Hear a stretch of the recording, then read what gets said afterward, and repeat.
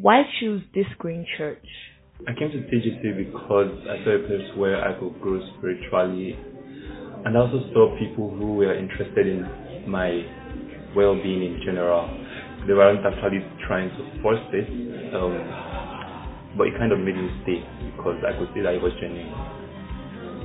TGC make me feel like this is my home. Like I feel old. I feel like I've always wanted a place where I can showcase myself, where I can be discriminated, where I can express how I feel exactly, and that is what TGC is all about. Everything we do is based on the word of God. We don't manipulate it to our own benefit. Like the word says this, and that is what we think. That's why I love it. There you have it. Do have an insightful sermon. The book. Let's understand a bit about the Ephesian church, about the Ephesians, themselves, their economy, their social life, and stuff like that. So, the word Ephesus is from. It means desirable.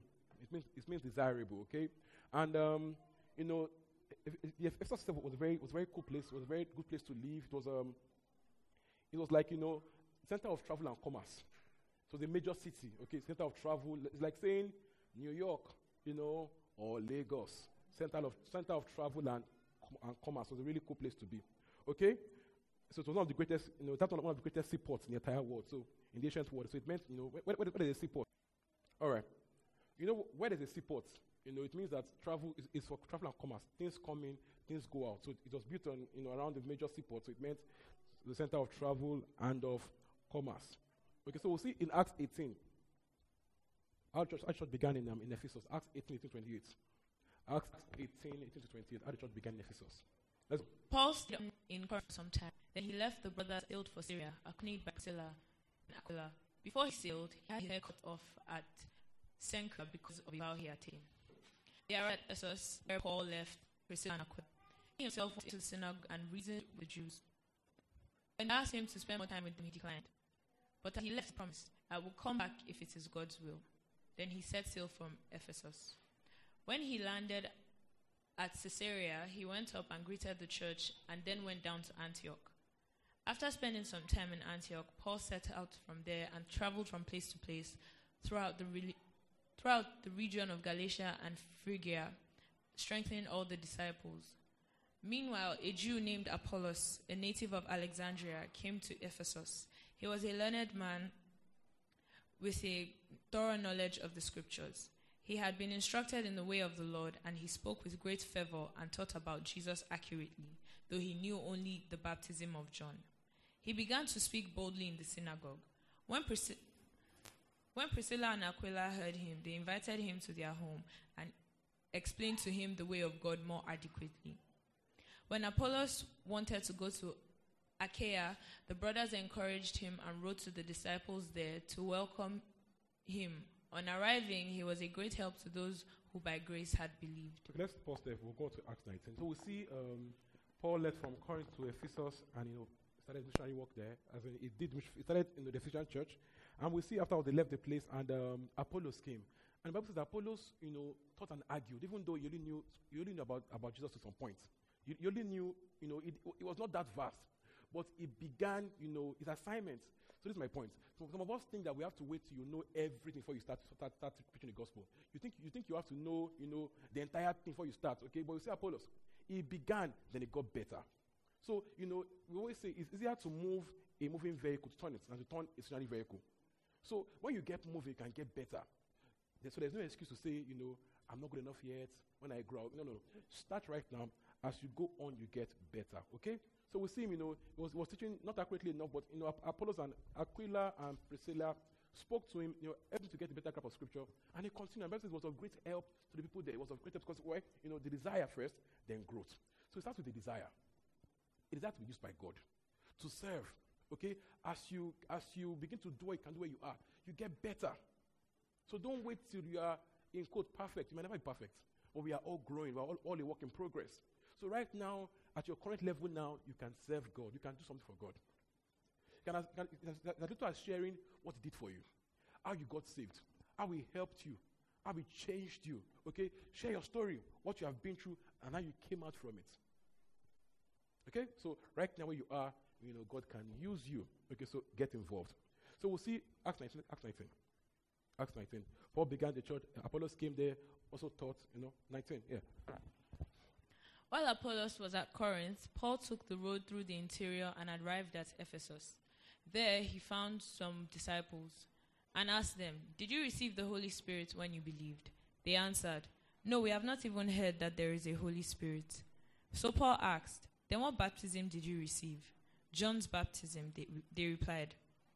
Paul said, "John's baptism was a baptism of repentance. He told the people to believe in the one coming after him, that is, in Jesus. On hearing this, they were baptized into the name of the Lord Jesus.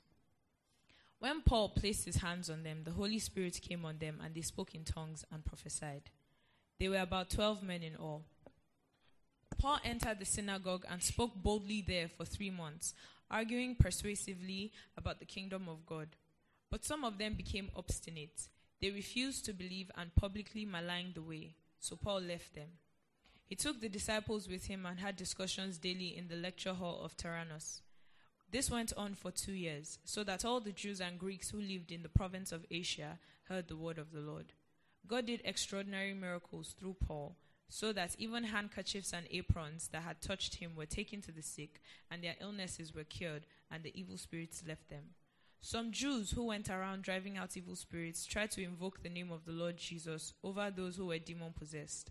They would say, "In the name of Jesus, whom Paul preaches, I command you to come out." 7 sons of Sceva, a Jewish chief priest, were doing this.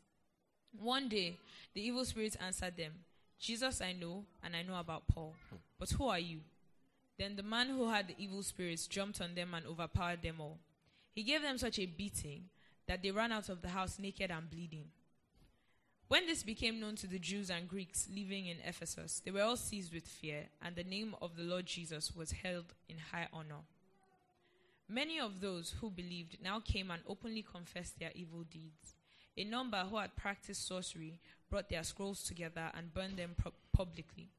When they calculated the value of the scrolls, the total came to 50,000 drachmas. In this way, the word of the Lord spread widely and grew in power. After all this had happened, Paul decided to go to Jerusalem, passing through Macedonia and Achaia. "After I have been there," he said, "I must visit Rome also." He sent 2 of his helpers, Timothy and Erastus, to Macedonia, while he stayed in the province of Asia a little longer. So we see in the Ephesian church, Paul he came back again and he made 12 disciples.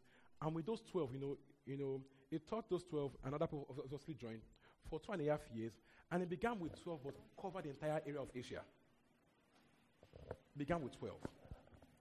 Taught them, discipled them, and with them took over an entire area. So again, we'll see, number one, we notice their devotion.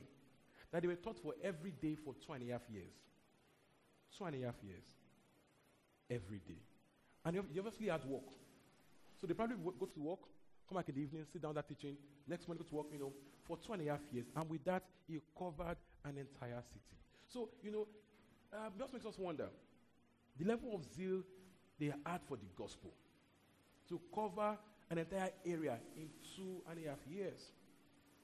So we begin to wonder and ask ourselves, okay, how far will I cover for the gospel? What will I do for the gospel? What will be my impact? What will be the territory I covered? Do you understand? That you can start from 12 and become 200,000 or 1 million from 12. So if we are 12 in quote and we're effective, we can make immense change happen. So it's not about our numbers now, but about our devotion at our level right now. You get where we are right now? How given are we to the gospel? So if we are with this number and all that, if we are totally sold out to the gospel, we can make immense change happen. We can cover Lagos, Nigeria, Africa. We can go as far as time allows us. Okay, if we give ourselves to Scripture, give ourselves to commitment to devotion to the gospel. All right. So we see, that this particular city was a city known for also idol worship.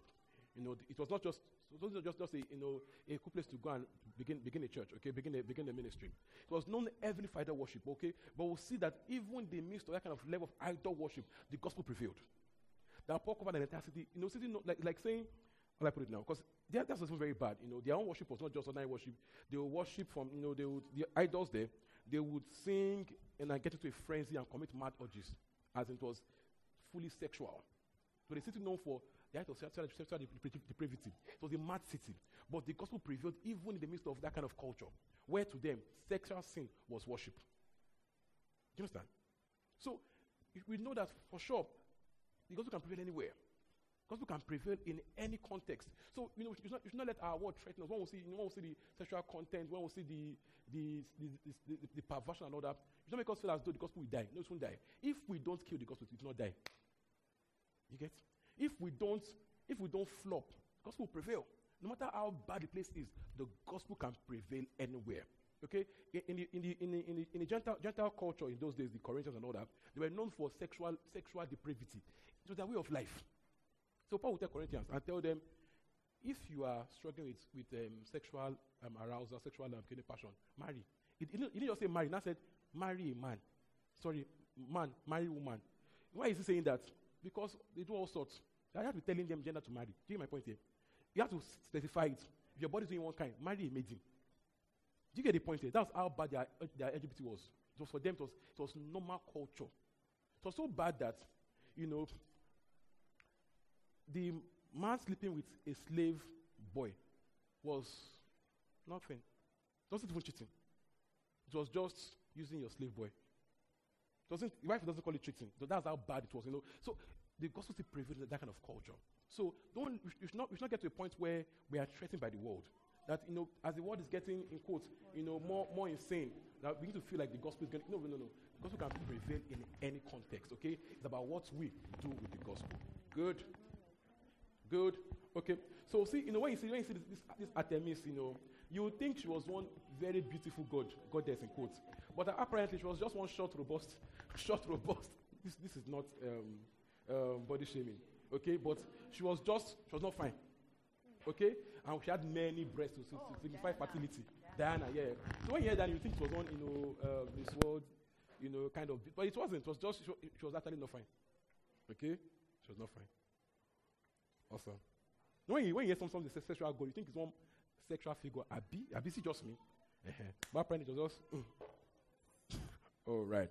But she was a popular figure. She was a symbol of status there. So much so that the temple there could sit over 24,000 people. 24,000 people in their temple. 24,000 capacity temple. 24,000. Yeah, that's how big the worship to our words. They believe that she fell from the sky, that the statue, whatever, fell from the sky. God help them. Okay? So we see also, that, let's continue verse 19, chapter 19, continue from 23. 23. About that time, there arose a great disturbance about the way. A silversmith named Demetrius, who made silver shrines of Artemis, brought in no little business for the craftsmen. He called them together along with the workmen in related trades and said, "Men, we receive a good income from this business. And you see and hear how this fellow, Paul, has convinced and led astray large numbers of people here in Ephesus and in practically the whole province of Asia." You see that? Now Paul's ministry shook the entire system. It shook their culture and their business, because it was built around the worship of Artemis. So just one person's ministry, Paul, shook it so much it became a problem. Shook their commerce, shook their culture. One person's ministry. So again, it begs the question: what will be my impact for the kingdom? What will I, how far will my impact be so that they talk about me? They're like, okay, who is this guy? What's this guy talking about? Proper impact. One person's ministry of the gospel.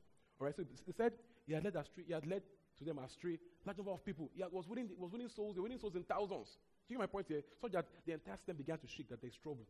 Because people made money from the worship of Artemis. Awesome, please go on. 27, yeah. There is danger not only that our trade will lose its good name, but also that the temple of the great goddess Artemis will be discredited, and the goddess herself, who is worshipped throughout the province of Asia and the world, will be robbed of her divine majesty."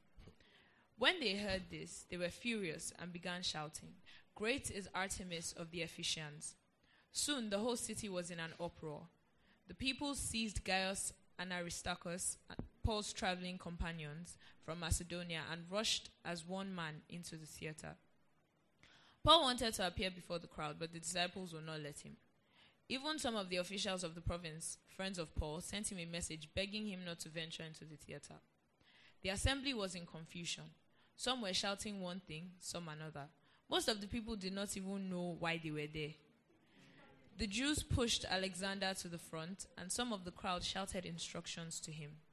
He motioned for silence in order to make a defense for the people. But when they realized he was a Jew, they all shouted in unison for about 2 hours, "Great is Artemis of the Ephesians." The city clerk quietened the crowd and said, "Men of Ephesus, doesn't all the world know that the city of Ephesus is the guardian of the temple of the great Artemis and of her image, which fell from heaven? Therefore, since these facts are undeniable, you ought to be quiet and not do anything rash.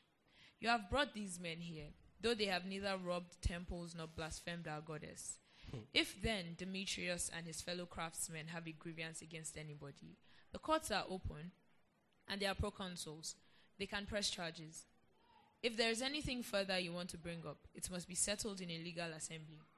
As it is, we are in danger of being charged with rioting because of today's events.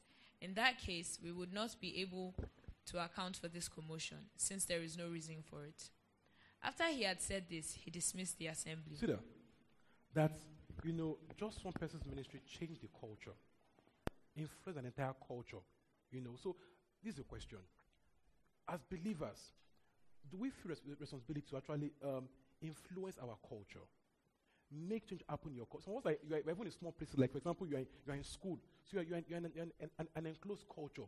It's even easier to change and make change happen right there. Okay, so instead of crying about it, we can actually begin to see how we can, make our cultures, more aligned with kingdom values. It doesn't matter what they worship, how long they worship that God or whatever. We can make change happen. All right, good. So we see the Ephesian church, and we see the environment in which it began and grew. All right, it's a build up. Okay, it's a way then we get right into it. So by the time Paul wrote the book of Ephesians, they have become a very stable church. They have become quite sizable, and they've become very stable, very, very organized. That's why Paul commended them for their faith and love and stuff like that, because they've become a very stable church. They had elders and stuff like that. It was a pretty good church. Okay, it was a mix up of Greeks and Jews. In the Ephesian society. All right. So by the time Paul wrote Ephesians to them, now wrote again letter to Timothy about the Ephesian church, 1 Timothy 1. When he said, "I told you to stay in Ephesus to do so and so and so." By that time again, the way church works, it's funny. That there are times when some churches go forward, they then go backward. So when Paul wrote Ephesians, they were a very sound church. They were a very good church. But when Paul was going to write the book of Timothy to Timothy about the Ephesian church that backsliding, okay, they now had issues with several sort of wrong doctrines that had filled up the place. Why Paul told Timothy, stay in Ephesus to help not to teach wrong doctrine any longer. Okay, so we see the progression. We see also later on in AD 66 that Apostle John was there too for a while. All right, they will now see. We get Revelations 2. Revelations 2:1-7. Revelations 2:1-7. Jesus Christ talking about the Ephesian church. Revelations 2:1-7. They started very well. They went back, and this. To the angel of the church in Ephesus write, "These are the words of him who holds the 7 stars in his right hand and walks among the 7 golden lampstands. I know your deeds, your hard work, and your perseverance. I know that you cannot tolerate wicked men, that you have tested those who claim to be apostles but are not, and have found them false." So we'll see that Timothy's work showed here. Okay, he had corrected their doctrine. He had at least reasonably they could separate between good and wrong doctrine. Okay, and all that. Please go on. "You have persevered and have endured hardships for my name, and have not grown weary. Yet I hold this against you: you have forsaken your first love. Remember the height from which you have fallen. Repent and do the things you did at first. If you do not repent, I will come to you and remove your lampstand from its place. But you have this in your favor: You hate the practices of the Nicolaitans, or of the Nicolaitans, which I also hate. He who has an ear, let him hear what the Spirit says to the churches. To him who overcomes, I will give the right to eat from the tree of life, which is in the paradise of God. Look at that. So you see their issue, okay? At first, they were a sound church when Paul was there, when Paul wrote them the book of Ephesians. By the time he wrote Timothy, they had started struggling with false doctrine. Later on, their doctrine became sort of good, right? But they now lost their passion. As Daniel said earlier, it's as though people struggle between passion and knowledge. That, it's like some people have passion, no knowledge. Some people have knowledge, no passion. And Christ said to them, says, you have forgotten your first love. This was not how you were before. So for us, as church, think about yourself also. Where am I compared to last year? Where is my zeal compared to when I first got born again? Have I gotten better or am I more chilled? Just do your personal review for yourself. Last year or 2 years ago, now compared to now, are you now much more chilled about things of God? You're less shocked. It's about things, so it's not shocking you anymore. Have you become that? Were you the one that 2 years ago or 1 year ago, you preach the gospel, give word of knowledge everywhere and all that, but now we go there all right. It says check. It says, if as a church body, we now, fall to that point where we have all lost our first love, it says, that church will die, that's the meaning. Church will die. Any church that loses its zeal is going to die, is dying. And we'll see that later on, church in Ephesians actually died. Church died in 2nd century or so. Church died in Ephesians church. So we have to deliberately preserve your zeal. Romans 12 says, be zealous for God. Maintain your zeal. Keep your spiritual fervor. Keep your zeal. It is yours to maintain. It's yours to keep. Okay? As we grow older, we get jobs, we marry, we have children. It's necessary for us to just begin to get too busy for things of the gospel. You've got to watch against it. Okay? Maintain your first love. Deliberately preserve your spiritual fervor. Remember the things you did before. How you were, then act it out. Even when you don't feel like it, okay? Act like it. You don't feel like preaching, preach. You don't feel like praying, pray. Do what you should do, not what you feel like doing. Okay, so deliberately preserve your first love. So even amongst us here, there are times when it feels like the passion is going up this month, next month down. It should not be so. Deliberately maintain your fervor. Be consistent. Don't let things of this world to take you out. The cares of my business, my career, my marriage. No. You've got to hold first things first. First things first. First things first. You want to blow. You blow, yes. When you blow, would you have lost your soul? Would you have lost your real passion, real identity? Would you blow in emptiness? You now have the money and find, okay, what's all this? You can do both together. You can live for God and succeed in your career and your business. Okay? So watch your own art. I've been there before when I was actively in business and all that. I got to a point where I knew myself that I was backsliding. I'll form for you outside, but in my heart I knew that this is not who you are, this is not what you should be. And this trap falls for almost everybody. As you grow in career and business, you find that point where even you know that this is not who I am. You've got to deliberately hold on tight to things that matter. Okay? These things have a way of dropping if you don't hold it tight. Where human beings are wired, what you don't hold tight will drop. You have to deliberately force those things up. Gravity says things go down, except held up by force, bigger than gravity. So that's the way we're wired. If you don't deliberately hold up the things that matter, they're coming down. It's natural. So if you don't deliberately pray more, you'll pray less. You don't deliberately witness more, you witness less, you stop witnessing at all. You don't deliberately read your Bible, you totally stop. So it's your job to deliberately hold up things that matter. Put it in your routine. Make it happen by force. Do you understand? Good? All right. So don't be like Ephesians church that later died. Now later go back up again, but at least they died for a period. Okay? Anybody that doesn't deliberately hold up his passion for God is coming down. So you have to deliberately hold up things that matter. All right? Ephesians 1. Now, we use NIV mostly, NKJV. Okay? I know people like using any kind of Bible that is sweet. So people quote Message. People quote the Passion. Why? Because it is sweet. Okay? But you want truth, not sweet. All right? You want what is true, not what is vibish. Okay? So that it reads interest doesn't mean it's the truth. I want to read what Paul said, not what is sweet, or not what is telling that Paul said. Do you get? So there's some Bibles that it's the person's own narration.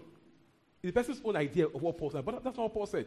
So I don't go about just choosing any Bible because it's sweet. No, a Message Bible, I don't use it because it's not Bible. It's a book. It's a commentary. And that commentary is not commentary most times. I'm online. Okay. But it's the truth. Okay? So it's not just about something that is sweet. I want what is true. Okay? Passion Bible too. Same WhatsApp group. Okay? Yes. I want what is true, not what sounds good. So deliberately, don't just train any Bible version. Read about it. Go online and even do research about the Bible and see what people say about it. They do your own research. Okay? So I use NIV and NKJV. Once in a while, amplified. Good? So when I read my Bible, I open 3 tabs on the Bible app. NIV, 2 usually. NIV, NKJV. Then if I want something, if I want to see them play with more words, that I use the amplified. The amplified just tries to blow up the words. Do you get? All right. Then I use the concordance. I use BibleHub.com.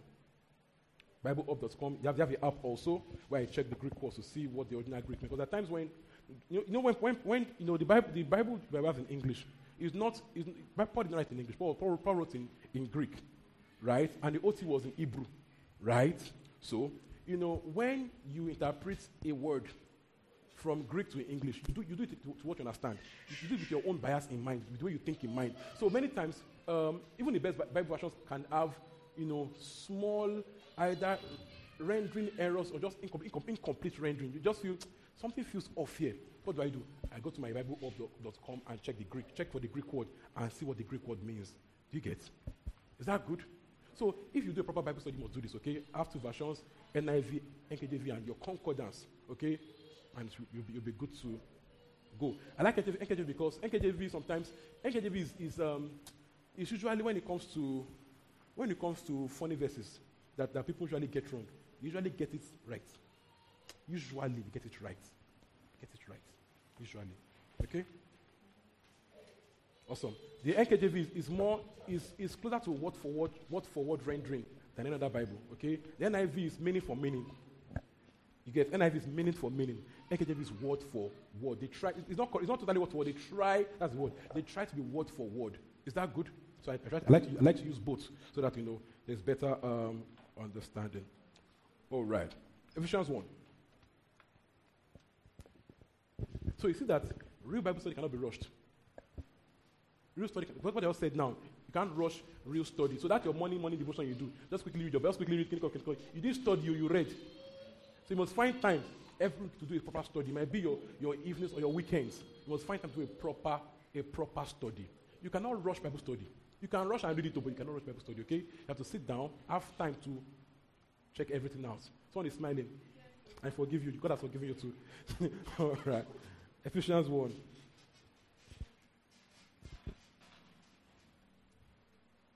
So it's why also, it's important.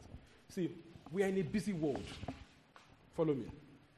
And because we don't have time to check everything, if you hear too many preachers, be confused because you don't have time to check. Now, you are busy, but only you. Your playlist. Shobo Idepo, Reverend Sam, Selman. Only you. Emmanuel, TB Joshua, Selman, and which one again? Pastor Poju. Only you. You'll be confused, very confused. You'll be super duper confused. As you're so confused, you will know nothing. You hear a lot, but know nothing. Because we are so hungry. People are so hungry, they go after everything. It's hunger. Actually, it's usually hunger, but again, it's the hunger of a child. You just eat anything you see because you are hungry, you are immature, you're a baby. Yes, you might be tongue talking and tongue blasting, giving vision and prophecy, but you are a baby. Okay? The higher you grow in ministry, in Christianity, the more, the lesser things lesser things get to you, the lesser things hype you. Lesser people can really bless because you are more selective because you know the truth. When people are this thing is not, it sounds good, but it's not, it doesn't just work for me. So people tell me most times, Pastor, my mom sent me, hey, online. Tolu, yes, Mommy, I don't work like that. Most things God said, hear this message, Mommy, I don't work like that. I know the people I listen to. It's just safety. It's safety. Exactly because we're in a busy world. So the busier you are, the more you must prune your playlist. Prune your playlist because you don't have time to check everything. I've heard things where I heard the sound before, and I Rema. I need to check it out. No, and I not even want to check because the man sounds so sweet talker. Baba can talk into anything as in sweet. It sounded so deep and so real. I now went to check. If I didn't check, some of those things, they look so small, but the way you can get into full, it looks like it's tiny, but those tiny things can actually wound you. As in totally wound you. But they sound very good and convincing. So the less busier you are to check, the busier you are, the more you should prune your playlist. Okay? Yes. You don't need to have 10 teachers to understand scripture. Just be serious and read your Bible. Some of us are so lazy, so because you cannot read the Bible yourself, now to hear everybody, you are doing yourself. Find time to do your study. Study. Okay? Some people have 4 pastors that they call daddy. I'm serious. I know some. They have 4 that they call daddy. So someone tell me my church, and it's funny. When you told me your church last year, you told me one church. He told me Redeem. I'm like, in my head, I didn't forget what you told me last year. So your church is that one.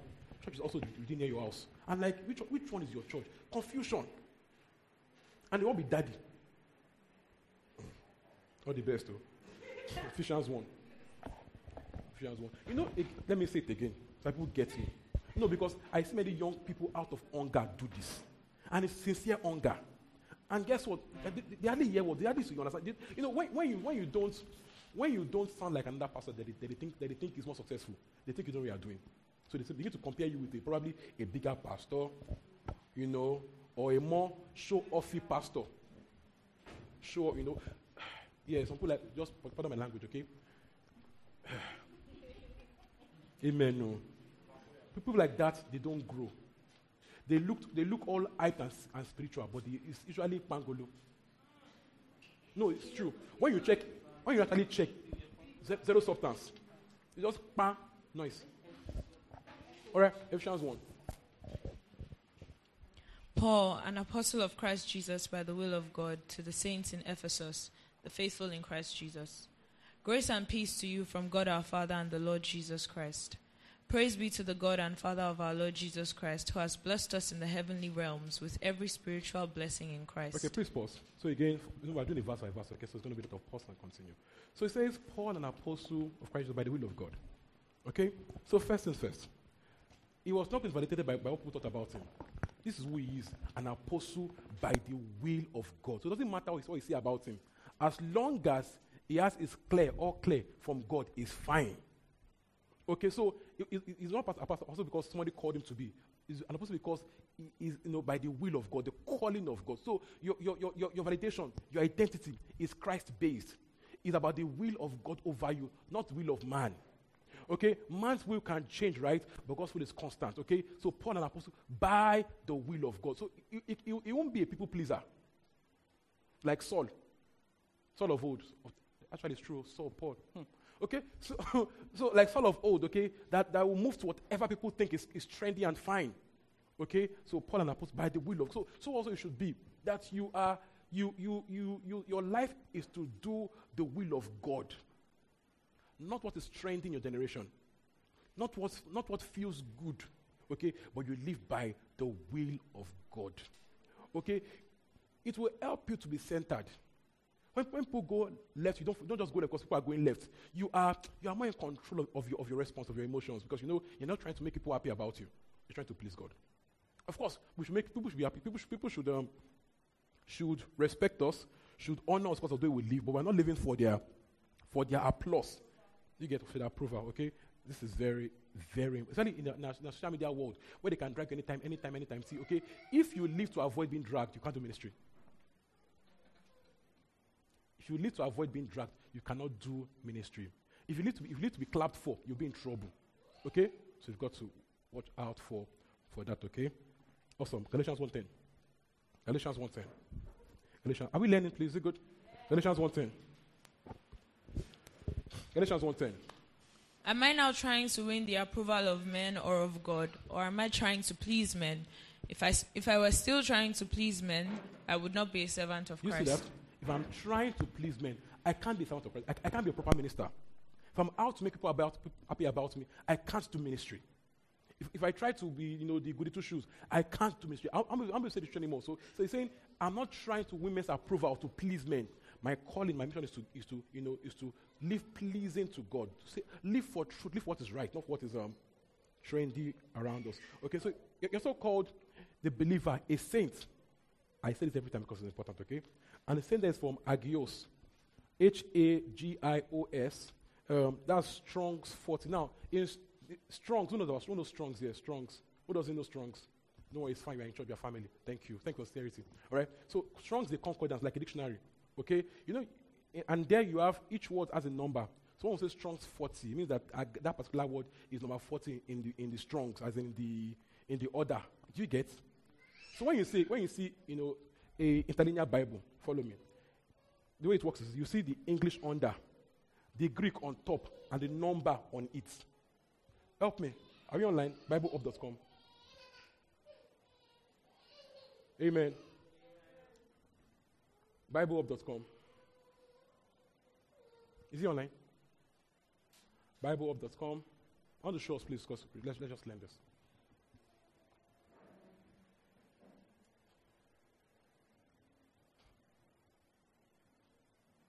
BibleUp.com. Right? Click.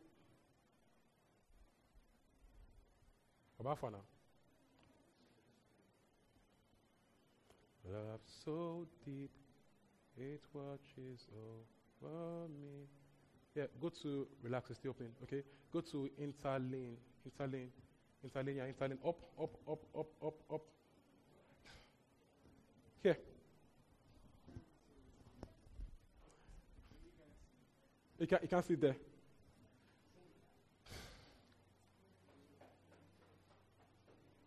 Yeah, thank you. Now open, relax. Now come here. Ephesians 1. No, don't say, just go to see. There's a kidney up. There's a drop down up for the Bible verses. Up. Sorry guys, but this is good. Okay, let's just learn this. Keep scrolling. It's not after Job. You have to keep scrolling. Ephesians, yeah. Yeah, Ephesians 1:1. 1:1. Thank you. So you can see, are we here? Are we here? Dominion, well done. You did. Okay, I won't talk. Okay. Ephesians 1:1. So good with kids. Okay, so you can see. Can we see this? So we'll see the English. Can we all see this? Come forward now. Can we zoom it? Thank you. Better now? Wearing glasses, you are here in Jesus' name. Okay? So we'll see the English. All right? We see the Greek. All right? And we'll see the Strong's numbers. Good. Scroll up. I want to show. It's not touch screen. Okay. Scroll up. So you can see. No. Thank you. I'm looking for this. Yeah. So NIV calls. I think it's an NIV based or NKJV based. So it calls this saint here is what NIV calls holy. Okay, the same word. So this is important. Okay. So one version will call it holy, and now will call it saints. But you have to know the Greek word so you can know what we're talking about. So because if you don't know, you'll be wondering. Holy saints sound like they're different things, right? But it's just the way two different group of translators, interpreted the Greek word agios. So it's one Greek word, but different people, different English. Do you get? Good. So now, click here. Strong's, yeah. So this is Strong's number. Click it. Yeah. So. Thank you. Correct guy. All right. So we'll see, okay, agios, pronounced agios. Right?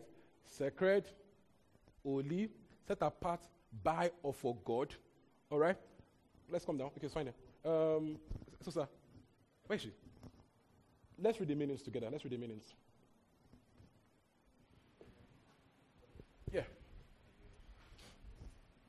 Okay, hagios, properly, different, that's unlike, other, that is otherness, holy for the believer.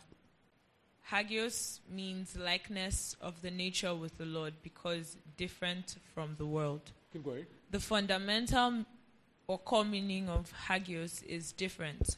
Thus, a temple in the first century was hagios, that is holy, because different from other buildings. In the New Testament, hagios, that is holy, has a technical meaning different from the world, because like the Lord. Go on. Hagios implies something set apart and therefore different, distinguished, or distinct. That is other, because special to the Lord. Look at that. So it just simply means set apart from the world to set apart from the world, set apart to the Lord. Different from the world in nature, same in nature like the Lord. You get? So the believer is called holy, called a saint. First, as a dash, as in a free gift of righteousness, okay? So we are declared holy, like the temple. Now the temple, no matter what you do to it, right? God already declared the temple holy. So by God's declaration, the temple is holy. The old temple, the old temple. So also, we are first declared holy, declared saints, even before we do anything about it. So right now, you are a saint. You are holy. You are hagios. So it is not what the Catholic Church will infer on you. It's not to become when you die. When person has the okay, now call the person saint, that's too late. Saint of you. All right? So you are a saint right now because you belong to the Lord. So you are a saint first by declaration, by God's free gift, and you can begin to act like it. So we'll say, we are, so we do. Amen. So we are holy to live holy. The temple was first declared holy before they began to do worship inside of it. So first a declaration of God, then the act of men. Only holy people can live out God's kind of holiness. Are we following me? Bola, did you get what I just said now? Please look at my face. All right? Awesome. So we'll see as the concordance. That's an app also you can do this with, okay? An Android app or stuff like that. All right. Android app. And it's an Apple too. Awesome. Let's go to 3, 16, 17. Let's go to 3, 16, 17. So you are holy right now. That's good news. So if you are born again, you are holy. You will not become holy tomorrow. You are holy now. Do you get this? Amen. Follow me. Bola, you are holy now, not tomorrow morning. Osas, you are holy now. You won't be holy tomorrow. You are holy now. Amen. You are right now sanctified. You are a saint now. Daniela, you are sanctified now, not tomorrow morning. You are a saint right now. The day you got born again, that day you became sainted. How do you guys call it? Catholic people. How do you people call it? That's the day you became sanctified. Thank you. Do you get my point here? You are holy now. So you can begin to live out holiness now. So it means to now begin to act on holy is beneath your nature. It's no longer who you are. Because you are holy. You are special to God now. Glory to God. Yeah. Let's go to John 3. 16 and 17. Don't you know that you yourselves are God's temple and that God's Spirit lives in you? Don't forget that in the Greek we just saw, he compared it to the temple. And the temple was called holy, right? And he said, don't you know that you are God's temple? You are God's temple. You are God's house. God's Spirit lives in you. So the way people revere the temple, is the way also to revere our bodies as God's temple. Not the way they go to temple. Then it was so bad that in their law, that you cannot go in even with period. It was that, I'm not saying that is good, but that's how much reverence that's for the temple. Now, it was also even much more interesting that if the high priest goes into the holies of holies, they will tie a rope on his leg. So that, because if he goes there and he goes in with sin, he will die. So they tie a rope to his leg so that if they pull his leg and he doesn't answer, they will have to pull him out because he's dead. They have to pull him out to the rope. Now, they will not go in and bring him out. They will die. Yes. So they have to use the rope to pull him out. That's how sacred, revered the temple of God is. And now you are that temple. Now, do you see the risk in fornicating with your body? You see now this is now the risk of someone to molest you. Person can die. No, the person can actually die. The person can die. The person can actually die. That is how sacred you are to God. Now, when you know this, you become formidable. So tell the person, you want to die. Now, no, it's not begging. It's not begging. Do you plan to die now? You know, someone touched the Ark of Covenant and the person died. He was trying to help. Trying to help. He touched and died. So, when you begin to know who you are, when you begin to understand who you are, you understand you are formidable, you are protected. They can die. Do you get my point here? When you know who you are, you don't walk in fear no more. You have become erujeje.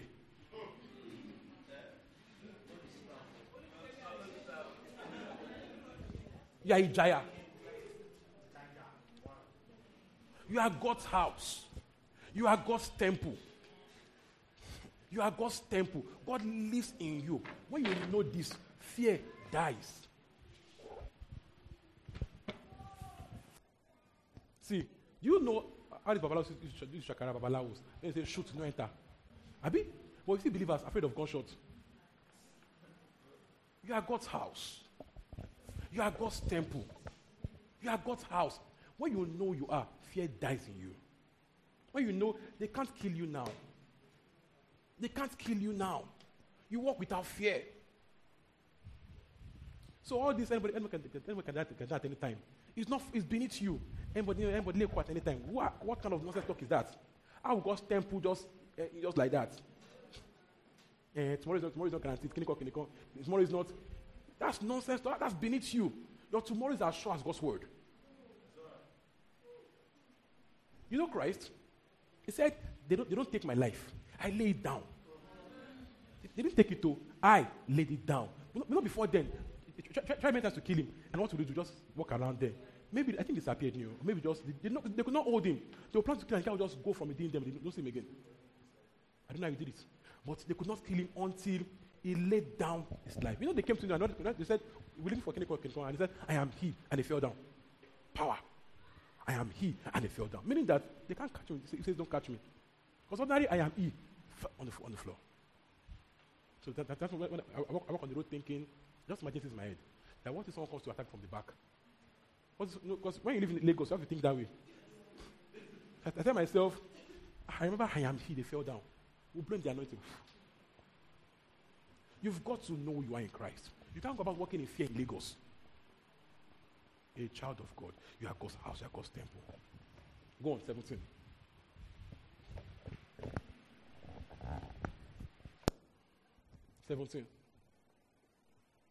Someone will now say, but they killed Paul. But they didn't kill John. John was put in hot oil. The oil is meant to fry his body. It's meant to leave just bones there. But the guy came out of hot oil. That was meant to fry all of them and just leave bones. So to you, according to your faith. All right? 17. If anyone destroys God's temple, God will destroy him. For God's temple is sacred, and you are that temple. Do you see that? If anyone destroys God's temple, God will destroy him. And you are that temple. You are holy, belonging to the Lord. But this is the issue. Even us, don't take our bodies as holy. Some people just do their bodies anyhow. Eat anyhow. Drink, believe how anyhow. Talk anyhow. Touch anyhow. So even you have tampered with God's temple. Do you understand? It means that the person does not know what it means to be God's house, God's temple. So carry yourself with reverence, with dignity. Not just any man, any woman. Dignity. Growing up in Christ, I see my neighbors then talking about, some guy is talking about a cheap for or free for all girl. I'm like, are you okay? You say someone is free for all, but you want to go there also. Where is your pride? Where's your dignity? You're a child of God. Put a premium on your body. You are God's temple. Not just any man can toast you because he's told that can also answer. Is he also God's house? Does he revere God? tech bro. Does it reverence God? 1 Corinthians 6, 19 to 20.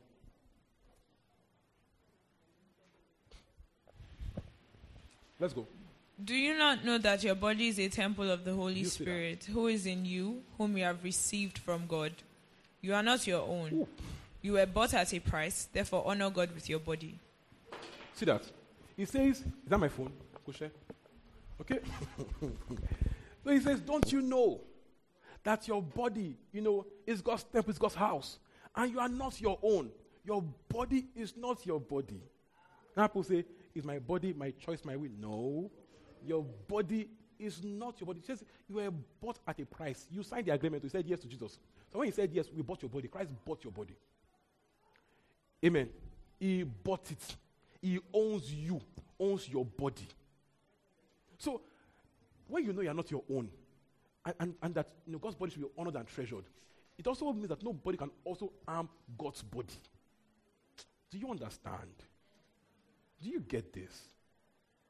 I need to go out without fear.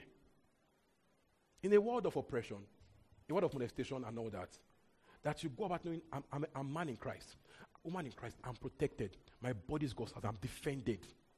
I'm not going about trying to avoid being a victim. No, I am God's house. I'm God's house. God defends his house. God protects his house. Amen. Awesome. So you are holy. You are God's special possession. 1 Peter 2:9. 1 Peter 2:9. 1 Peter 2:9. 1 Peter 2:9. But you are a chosen people, a royal priesthood, a holy nation, a people belonging to God. Go on. Sorry. Him who called you out of darkness into his wondrous light. Look at that. Once. Yeah. He says, you are a chosen people.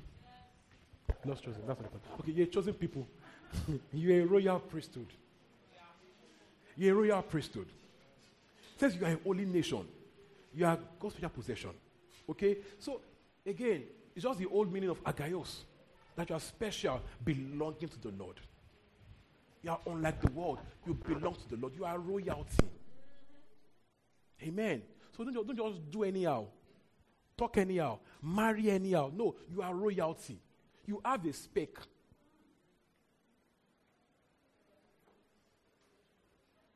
Glory to Jesus. All right. Verse 3 says, Ephesians 3. Ephesians 1, verse 3. Ephesians 1, 3. Are you following me, please? Ephesians 1, 3. Praise be to the God and Father of our Lord Jesus Christ, who has blessed us in the heavenly realms with every spiritual blessing in Christ. Now, you see, it didn't say who will bless us. What did it say? Who has? Past tense.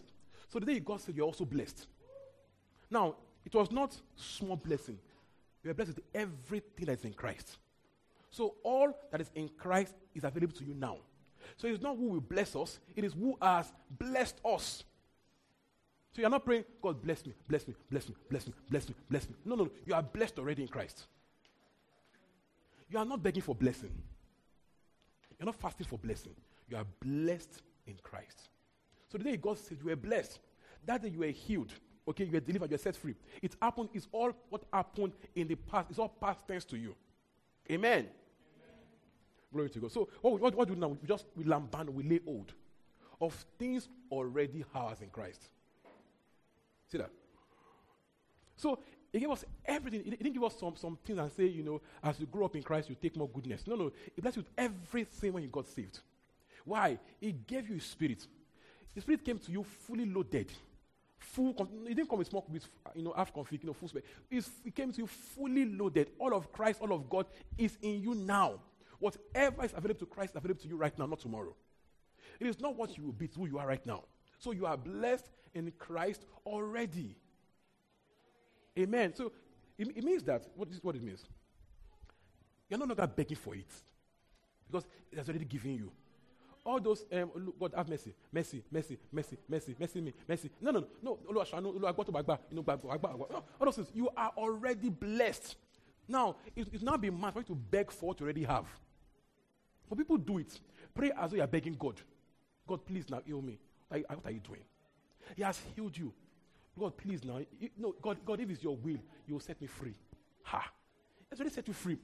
He has done everything in the past. Then you got born again, everything that you account. Not tomorrow, now.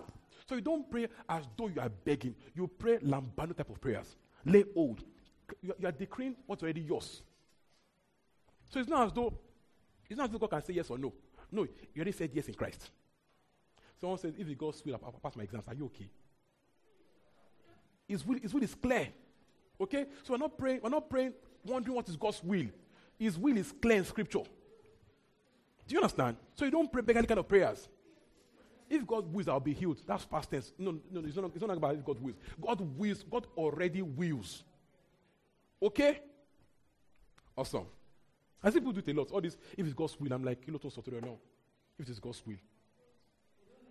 You should know God's will. Okay, get my point? That's the point. Know God's will. So you are praying from knowledge.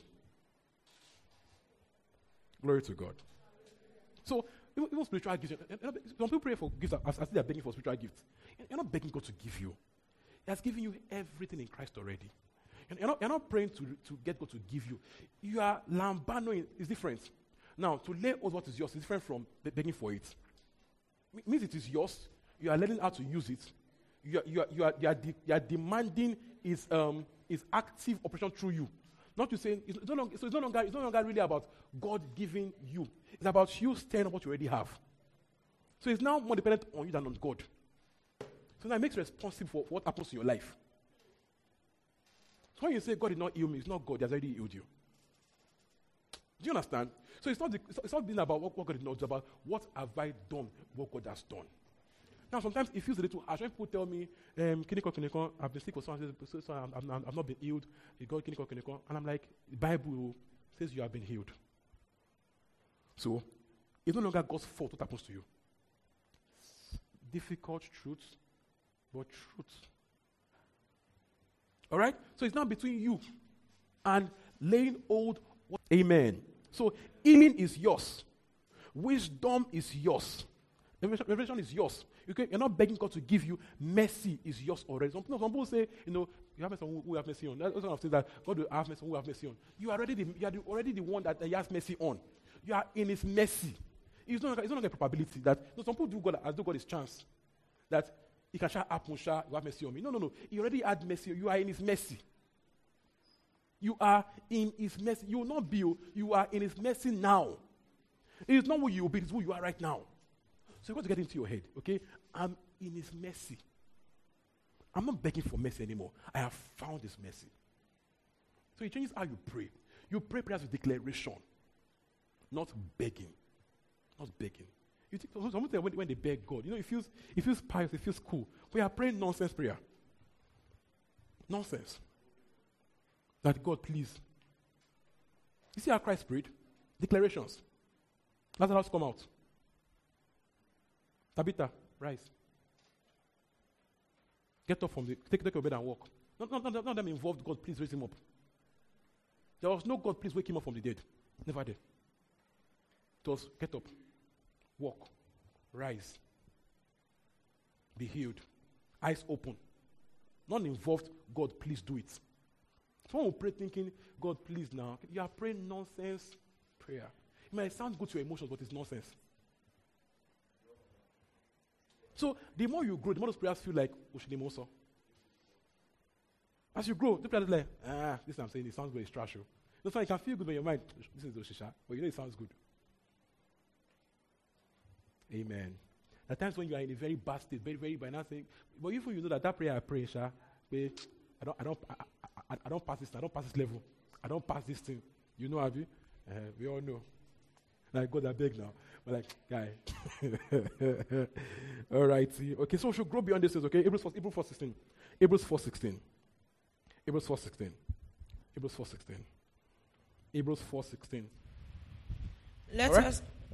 Let us then approach the throne of grace with confidence, so that we may receive mercy and grace to help us in our time of need. So NIV just says, approach the throne of grace with boldness. Boldness, not going to God and say, God, please now. Is boldness. Knowing that His word is sure. His word is sure. Now, he didn't say to go and beg for mercy. No. It says to receive there is to lambano mercy. Lambano there means to take hold of what's already yours. So you're taking hold of something that's already your own. You're not going to go and beg for mercy. The mercy is already in your account. Do you understand? So you're making a withdrawal, not a plea. Imagine going to your bank and telling the bank, please, now give me my money.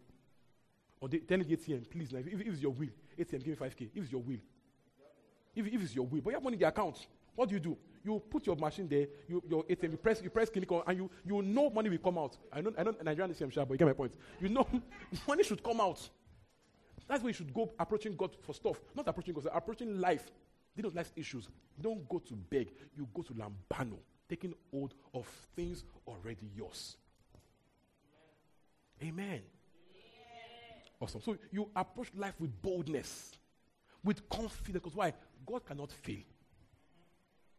Understand? Awesome. So all these begging things should stop. Sons, in sonship, it's not begging. Don't forget the prodigal son. When the elderly one was crying and say, my brother came back, you could come for him. What did the father say? Okay, everything is yours. Help yourself now. Do you get? Everything, all things are yours. So don't talk about doing a party for you. So that is for prodigal children, for babies. But as you grow up in sonship, you stop begging. You go about and just kill a cow and eat. If you're hungry, kill and eat. Do you understand? All things are yours. Stop crying God did not do. Says all things are yours. Move to the room. Take what's yours and just live large. Enjoy. Go feel free. Go at home. Glory to God. So whatever is in Christ is available in you and to you. Your being in Christ makes this possible. Okay? Every spiritual blessing in the heavenly realms is available in you and to you. There's nothing withheld from you in Christ. There's nothing held back from you in Christ. There's nothing held back from you in Christ. There's nothing. He cannot tell you no. There's no no there. Okay? All the promises in Christ are yes. And the amen is spoken through us. So everything is already yes. It's not yes or no. It's yes. It's yes. We just say amen. We just agree. We just say amen to it. Okay? It's a yes, not yes and no. When you want healing, it's not yes or no. It's yes. The yes is past tense.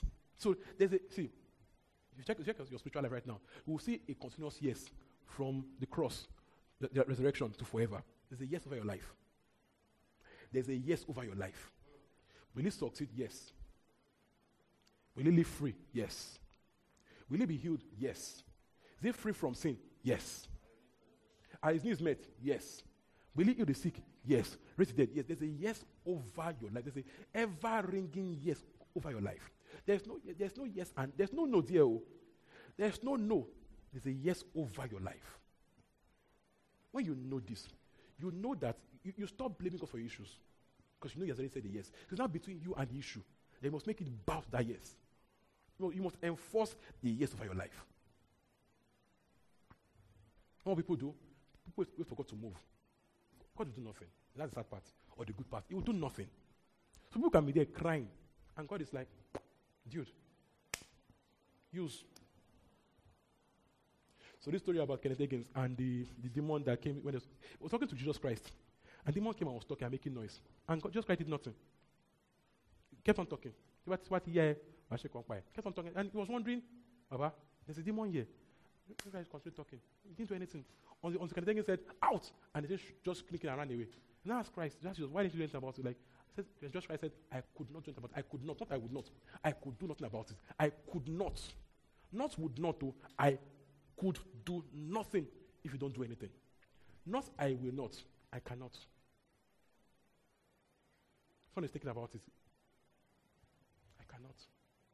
So when you cry and say, why am I not healed? God is saying, okay, if you don't move, I cannot move. Do you understand? Some people are not happy about it, but that's the way it is. I shared this on my timeline, my status last. Last week, I had this very terrible pain in my eyes, and it's stress plus laptop time, phone time. So it was so heavy, I had to put off the lights and just close my eyes. And I was telling myself, it's stress now, it's laptop lights now. And now God just told me, okay, if you don't, so you wear glasses. Where you are going, you wear glasses. That is the devil works. Gives you a small issue. Now, in your mind, now accept the problem. You wear glasses. So I said, Tolu is true. We Pastor Tolu, can you wear glasses? I don't want this one. It's not good though. So I just prayed and thing left instantly, as in left then. And that's the end of it. If I accepted that thing, I'll wear glasses. So nothing moves until you move. Nothing moves until you move. Nothing moves until you move. God will do nothing except you do something about it. Glory to God. So he said, he didn't say, we'll come back there. All right? Are we good? Verse 4. Time. Wow. All right. Verse 4. Are we learning too? Good? Learning? Me too. Show no dada. Good? Verse 4.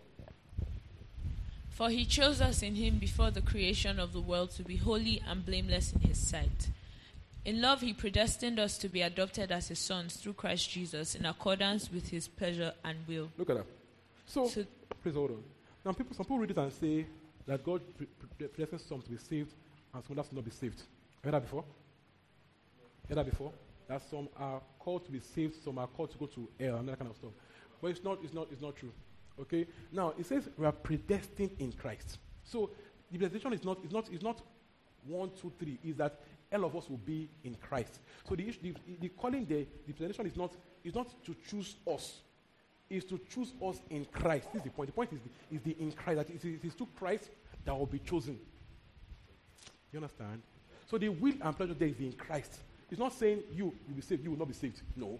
It is that we will all that Christ will be the way.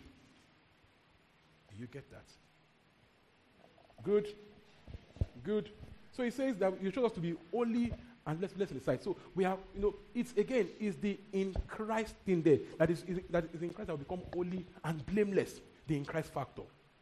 So to show you everything you ever be, it's about the in Christ. In Christ. In Christ. Blessed in Christ. Healed in Christ. Loved in Christ. Graced in Christ. Blameless in Christ. So it's about the in Christ factor of the believer. All right, go on. To the praise of his glorious grace, which he has freely given us in the one he loves. In him we have redemption through his blood, the forgiveness of sins, in accordance with the riches of God's grace, that he lavished on us with all wisdom and understanding. Please pause. So he says, in him we have redemption through his blood. Forgiveness of sins. Forgiveness is our first. Okay, I'm going to come back there. The redemption. Now, redemption there is not just, it means to buy back. To buy back from someone. To buy back something from someone. Okay, to buy back what was just what lost. So, and it also shows, the word shows how far what was bought is taken from what it was before. Did you get that? The word there, when we don't read the Greek meaning, the word emphasizes how far the gap between what was before and what is now. The gap between what you were and who you are now. So he didn't just buy you back with a close proximity. He bought you back and took you far from the issue. Do you understand this? So he brought you back from sin and took you very far from sin. Brought back from sickness and took you very far. So it's why we have the far above part down the line. Okay, that we have been taken far from the issue, far from things that previously held you back. By being redeemed, you're taken very far from the issue that plagued you before now. Do you understand? So being redeemed, it's not just small, it's not casual. You are taken very far from the problem. Do we get that? All right. So he says, redeemed to his blood, forgiveness of sin. Now, at first day, it's not just I forgive you. It means it's as though you never committed any sin. It's to totally blot out and forget the sin. As in, the record is totally white clean. It's as though you never did any wrong. Why it says any man prepares any creation? Because it's a total cleansing, so that it's as though you have no record of wrong. So it didn't just forgive you. It gave you a totally brand new slate, clean slate. So you can stand before God knowing you are holy and blameless. You have no record of wrong before him. He gave you a clean slate. So your past is gone. Before Christ, your past is dead. It doesn't exist. Do you understand this? So look before God, I'm thinking, but I sinned last year. It's gone. I did that 2 days ago. It's gone. It gives you a brand new, so you can stand before him with assurance, knowing you are forgiven. Glory to God. Is that good? We still have more time, 5 minutes. Okay. Hold on. Okay, verse 7 again. 7. Amen. In him we have redemption through his blood, the forgiveness of sins in accordance with the riches of God's grace that he lavished on us with all wisdom and understanding. He says, riches of God's grace that he lavished on us. So I said this last week about that God's grace is not sprinkled. God's grace on us is lavished. His grace won't run out on you. It won't finish. It's not in trickles. It is lavished on us. Lavish there means, it abounds. It is Asheju grace, as in it's over abounds. Beyond the need. Okay, so God works on you. It's not just about the needs. Grace goes beyond your need. It is lavish. It's abundant. It's ever flowing, limitless. It won't run out. You get to a point where grace has finished over your life. That grace has finished. No, it will never finish on you. It's grace over you. It's lavished. It's poured out on you endlessly. So you can live knowing that, you are fully supplied. There's grace for every issue. There's grace for every new day. Glory to God. God's grace over you won't end. It won't finish. It won't end. It won't finish. It won't run out. Okay? It's lavish. Lavish, the word there is perisio. It means to be over and above, to abound, to exceed the need, to have an overflow. Okay? An abundance, a surplus. Over and beyond, to surpass. So God's grace over you is rich, is lavish, is forever. It won't end, it won't stop. Glory to God. Can we just rise? Let's give him thanks for his grace. Thank you for his grace. Thank you for his grace. That will not stop. That is limitless. That is overflowing. I can't hear us pray,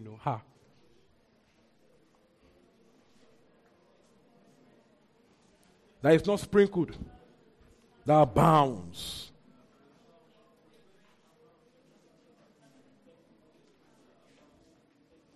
Just have this picture in your head. Imagine this picture.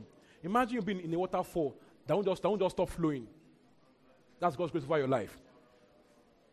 Imagine being in a waterfall that just keeps flowing in every torrent. That's how lavishly helped you are. Thank you for his grace over you. That will not run out. That meets every need. His grace over you in your academics, in your career, in your ministry, to give you hope through life, to give you joy where there is a lack. It won't run out. Grace won't run out. Grace means the help of God. The help of God. It won't run out. It won't finish over you. It's lavish. It's lavish. So you are lavishly helped. You are fully supplied. Oh, you are bound in grace. You are bound in the help of God. This is who you are. This is your reality. That you are bound. That you are bound. That you are bound. You are bound. You are bound in the help of God. Yeah. You are bound in the help of God. You are bound in the help of God. You are bound in the help of God. You are fully supplied.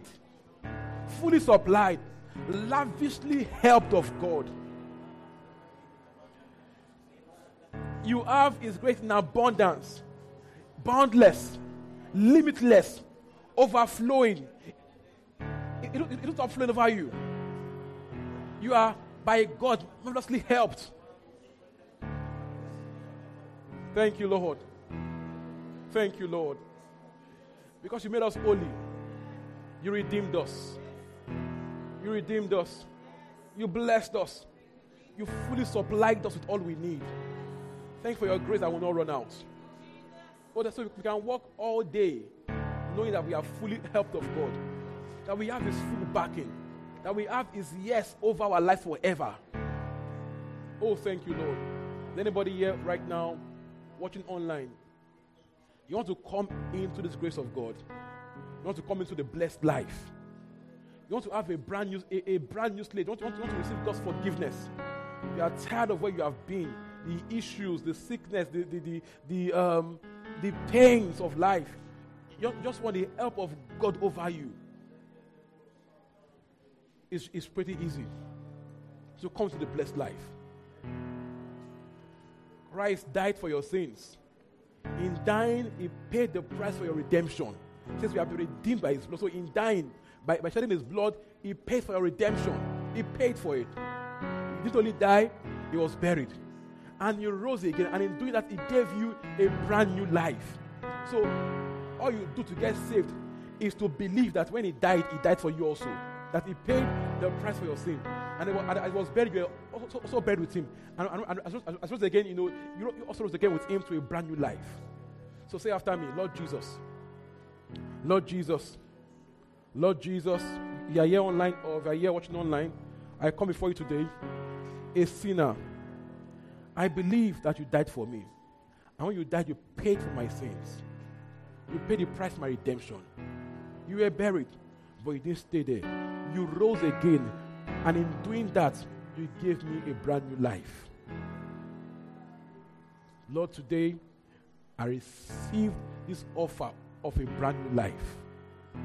Today, I am forgiven. Today, I am born again. Today, I declare You as the Lord of my life. In Jesus' name. If you say that prayer, you are born again. So help us to help you understand this journey, to take you through, to help you know what You just did, and to help you to grow in this thing. So just send us a mail to info@thischurch.org, info@thischurch.org. Are we blessed? Amen. Hallelujah. Hallelujah. Hey, hope you were blessed by the sermon. Feel free to visit our website www.thisgreenchurch.org for more info. God bless you.